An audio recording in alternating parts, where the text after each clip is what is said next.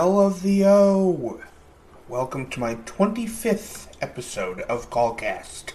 25. I've been doing this since April, and now we're, a quarter of a century in.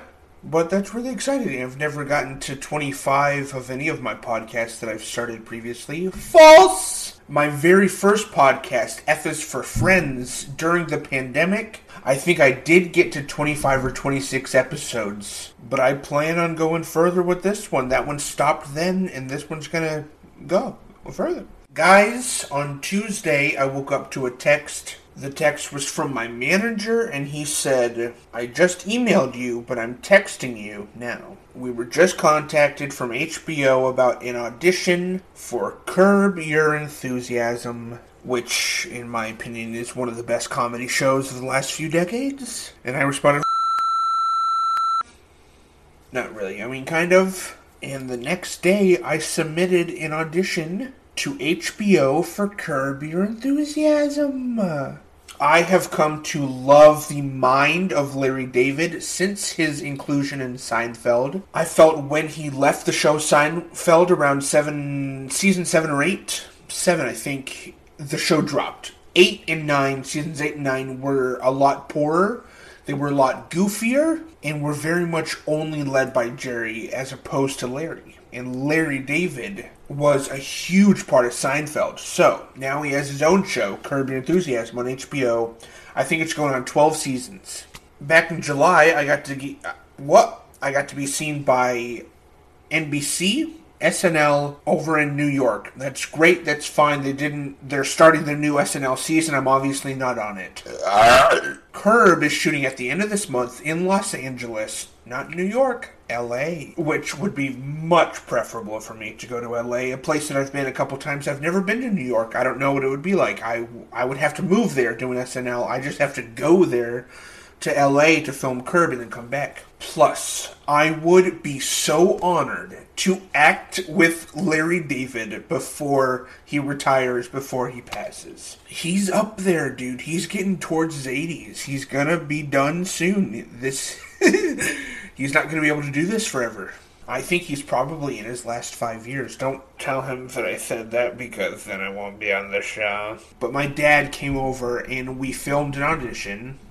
My dad was off screen reading and I had to improvise off of what he was reading. Which is funny because the last time that my dad and I have ever done something like this was years ago. 12 years ago in Portland, Oregon. My dad and I drive up to Portland and we're going to try and sign me with an agency. What I didn't know, and it's a good thing we didn't sign with them, because I didn't know that agencies, real agencies and managers, don't ever ask for money up front when you sign with them. Only the scams and the fake ones are like, hey, we're your agent now, give us money. It's not how that works.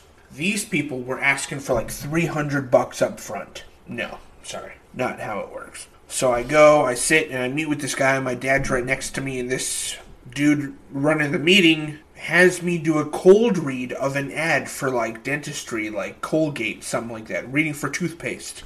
And I have to now do this ad read in front of my dad and this guy, which I really hadn't had much experience acting in front of my dad, doing a performance, and it was super uncomfortable. It was a really uncomfortable 3 minutes for me. And my dad and I hadn't done anything like that since then, so this week we now reunite for this sequel, Curb Your Enthusiasm audition, and it went a ton better. I can even show you guys a little clip of it here. I'm not returning the purse. Jeff is. See? Then you said it. You're not the customer. Jeff is. So, how about you actually buy something? What do you want me to buy? Well, what would make you happy? I have this perfect little Sear Luster sports jacket for you. Might look kind of nice. You know you want it. I really hope to be getting that role within the next couple weeks and going to Los Angeles at the end of this month. That would be unbelievable. Both of my managers said that it was a grounded performance. I wasn't trying to be funny. It said in the instructions, don't try to be funny, just be you. My character, since it's based in Georgia, my character is Southern, so I had a Southern drawl. I had to talk like, And I didn't want to overdo that. That's why it's pretty subtle. But my manager said it was good, and I was surprised. I was like, what are they going to think? Because I could send them something horrible, and they're like, why are we representing this guy? Luckily, it's not the case. Hopefully I get the part. They film it at the end of this month. Let's go. My horror movie, Carnal, which is the third movie in the trilogy that I've started over the past couple of years. You have Harmonica, Folly, and now Carnal. I'm ending out the trilogy. This is the end. What I'm showcasing is a beginning, middle, and end of life attached to a vice. Whether that be sex, drugs, alcoholism, gambling. If you take that vice to the end of its road, you will find the end of that road with that vice. So this third movie is the end of the road for my character, who was exposed to a sin or a vice in the first movie, and is now dealing with the repercussions of what that exposure has caused. So it's written, I'm filming it now, I'm also editing it as I go, I'm casting people, a few people to act, which is interesting because the last two movies I made completely solo, and now having any sort of help or actors is more ambitious than the past 2 years, and I love that. And I'm very serious about this movie, dude. I'm going to get flack for it. There's going to be people who don't finish watching it. Towards the beginning, there's a really, really gross part. And I was editing it this morning, and I made myself puke. I actually vomited. I was struggling for about 5 minutes because there's just one... this one sequence that I saw it, and I went... couldn't stop. Had to go to the kitchen sink and just stand over and just be like... And then that image popped into my head again after like 3 minutes of trying to keep it cool. And then it just all came out. And it's such a bummer. But just to show you guys that this is going to be kind of a nasty movie, I legitimately made myself regurgitate from what I show in the first 5 minutes of this movie. Something that I found out recently is the movie Joker. He only kills like 3 or 4 people in the whole movie, the 2019 Joker. And that movie was almost rated NC-17 just for its tone. Even though you have movies like American Psycho or X. I just watched X, and that movie is so nasty. But it made me think that, if Joker can be almost rated more than R just for its tone, just for how they make you feel, wow, then I can do something like that too. I can try to format my short film off of a tone over anything violent. I think that's interesting. So I'm trying that out. Which kind of takes me to my next topic, and you'll see why. When I was young, I loved basketball, performance, bodybuilders, and weightlifting in there too. Magic and ventriloquism. I had a magic kit when I was young. My parents got it for me. It came with a whole bag. It came with a DVD of tutorials of each of the little magic, magic tricks, magic props. There was a fake tongue, a fake thumb. They had this super cool, I even have it. I think it's the last item that I have from this magic kit, and I couldn't even find it, so I might not have it. But it fits 2 quarters on each side of it, and it looks like a lollipop. And so I can do this trick with it where I start out with no quarters in the thing, and then I can make 2 quarters appear in it. That was my best trick. That I got a lot of people with that trick. The fake thumb, the fake tongue, a lot of people saw through that stuff. But the making the quarters come out of thin air. Oh. Alright, let's clock that as the second official time that I have pooped myself on this podcast. What was I saying? That was the best trick that I could get people with, was the making the quarters appear out of thin air.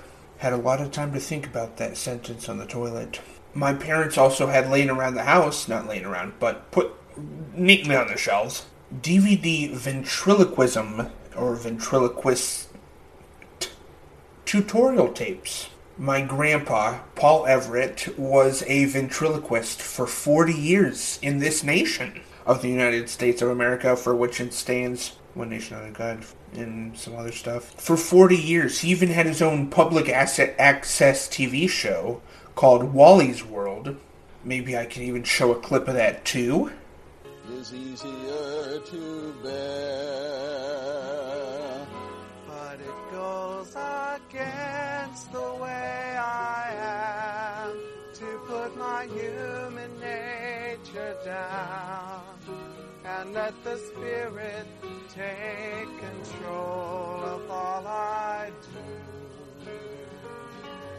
It's not a clip with the dummy, but that is my uncle singing with him. My grandpa, unfortunately, had 2 strokes in his life. One in his 60s that put him back to, like, childhood mentality, where he'd be eating the cake at birthday parties, and we'd have to, like, hide the cake from grandpa.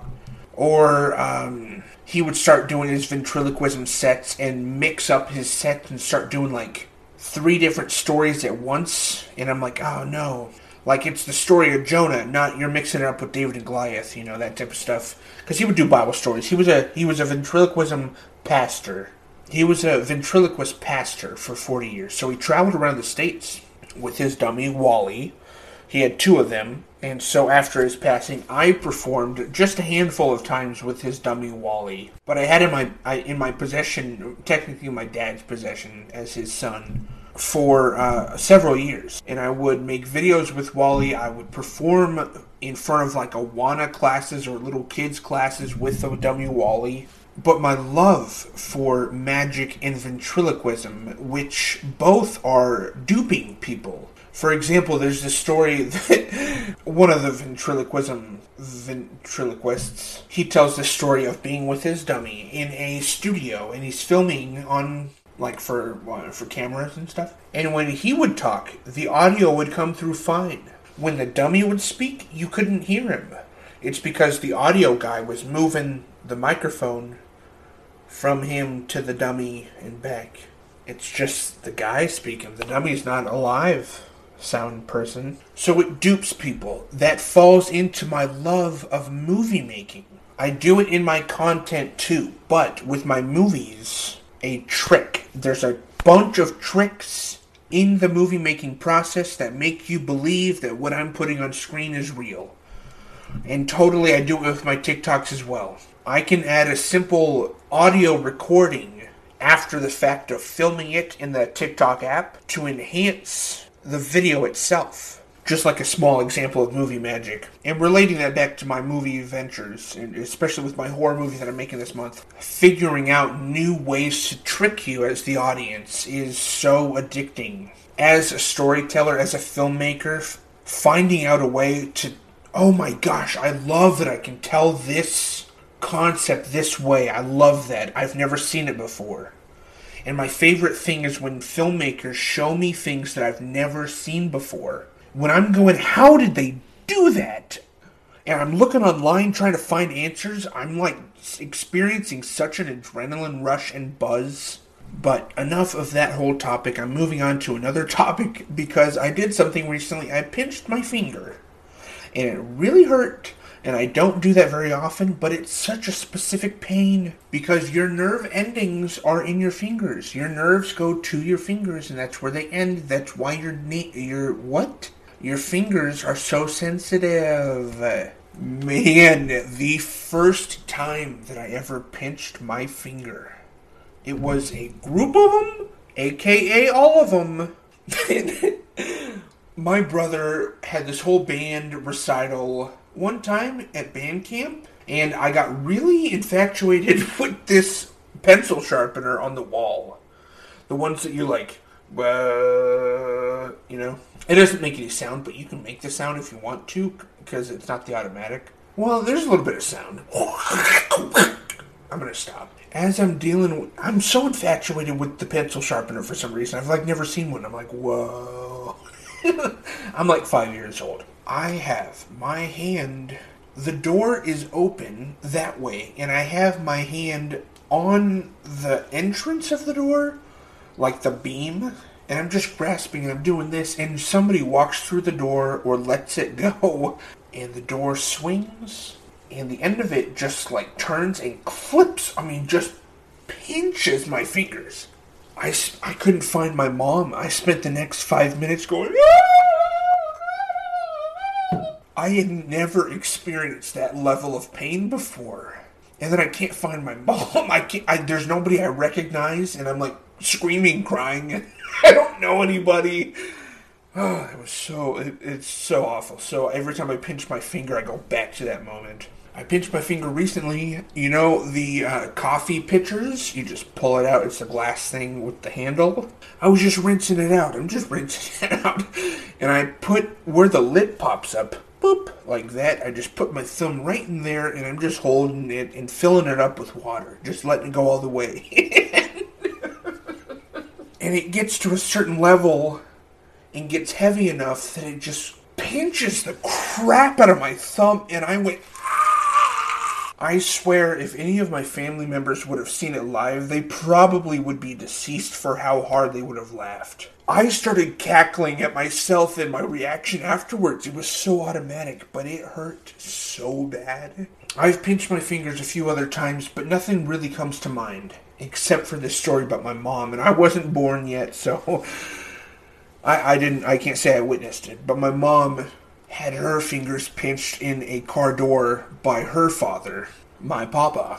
He shut the door and the car was locked, so a locked car door slammed on my mom's fingers, and she said every swear word in the book. Her and my dad were like 2 years married at that time. They had a 1-year-old kid, my older brother. And my dad's just holding his newborn with his new wife. And she's screaming every single cuss word that exists. Can't imagine what he was thinking. And my papa's like trying to unlock the car all frantically. But me and pinching fingers, really kudos. One thing that's been on my heart and mind recently is how people. I'll just say people. But a lot of serial killers have been men. A lot of sex offenders, the majority of sex offenders are men. A lot of people live double lives, and yet we're all surprised to find out about a double life, especially when they're a celebrity. And a celebrity gives you so much opportunity and freedom to live as many lives as you really want. We are seeing the results of the facade dropping with the celebrities since 2017. Harvey Weinstein, #MeToo, Time's Up, Believe All Women. Kevin Spacey, huge example. Bill Cosby, dude. The man lived a double life for so decades. And I do find that absolutely shocking. And I've been shocked ever since to find out that discovery. I didn't believe it for the first couple years when it came out. But especially with the Showtime documentary that came out this year. More extreme cases of this are Ted Bundy, John Wayne Gacy, and Jeffrey Dahmer. And with how many double lives we've witnessed, it kind of makes it hard to trust anybody. Like, honestly, it shouldn't come as a shock when a facade drops from a celebrity. Will Smith, for example. And I have a lot of thoughts about the topic, but I couldn't really even write them down. These are more thoughts that I have to do it in a different way, and that's kind of why I do it through movies. I also do it in my comedy, my stand-up, and my online content, but my movies are much different. I consider my movies and my content to be two very separate beasts. That's why I'm doing horror. This is my third horror movie. I love being able to branch away from the comedy and not be pigeonholed to that, because that's not the only side to me. This draw to violence and horror is not the only side to me either, but it is a side to me. I also have a very competitive and sporty side to me, like basketball. I've been shooting basketball a lot recently. I got a basketball at the beginning of this month, and that has been so nice. I realized shooting the basketball out there that there are so many muscles that I'm not working out nearly enough or giving attention to. So like my glutes and just right around my hips and my sciatica, my fibromyalgia, it was just all in pain after the first couple times of shooting and running for the ball and jumping and just getting more activity. Oh, my knees, just all around my knees and kneecaps, dude, man. And my feet. Oh, my feet. I'm limping home. The basketball court is 30 yards away. And I'm limping home. So it just means that there's no reason that I should be putting nearly this much pressure on my joints. And at 27, I shouldn't have this much difficulty playing basketball. But I love that I've gotten the basketball. I'm doing boxing. I love being able to find unorthodox ways of doing cardio, because a treadmill or walking, I can't stand doing the rowing or the bike. I just don't like it. I need this to be entertained while I'm doing cardio. And basketball and whatever it's called, I'm going to pause till I think of it. Boxing. Basketball and boxing are two ways of getting cardio that involves a lot of coordination. So that keeps my mind engaged, and it's nice. I have been presented with some opportunities this month that are really exciting. My movie, Curb Your Enthusiasm, and I'm feeling very optimistic about the end of this year. And that is huge because the rest of this year can go down the drain, honestly. I'm being straight up when I say that the rest of this year, 2022, has been a wasted year on my part. I've caused a lot of drama in my personal life, online, and I've suffered a lot of repercussions from it because of it. But I'm holding my head up high, and I'm ending this month on a strong note. I will do everything in my power to make sure that happens, so that I can still say 2022 was some sort of positive year for me in growth, maturity, and not just self-sabotage. So thank you guys so much for listening and being here. I will check you guys next week. Not check ya in any sort of inappropriate way. Okay, I'll talk to you next week. Bye.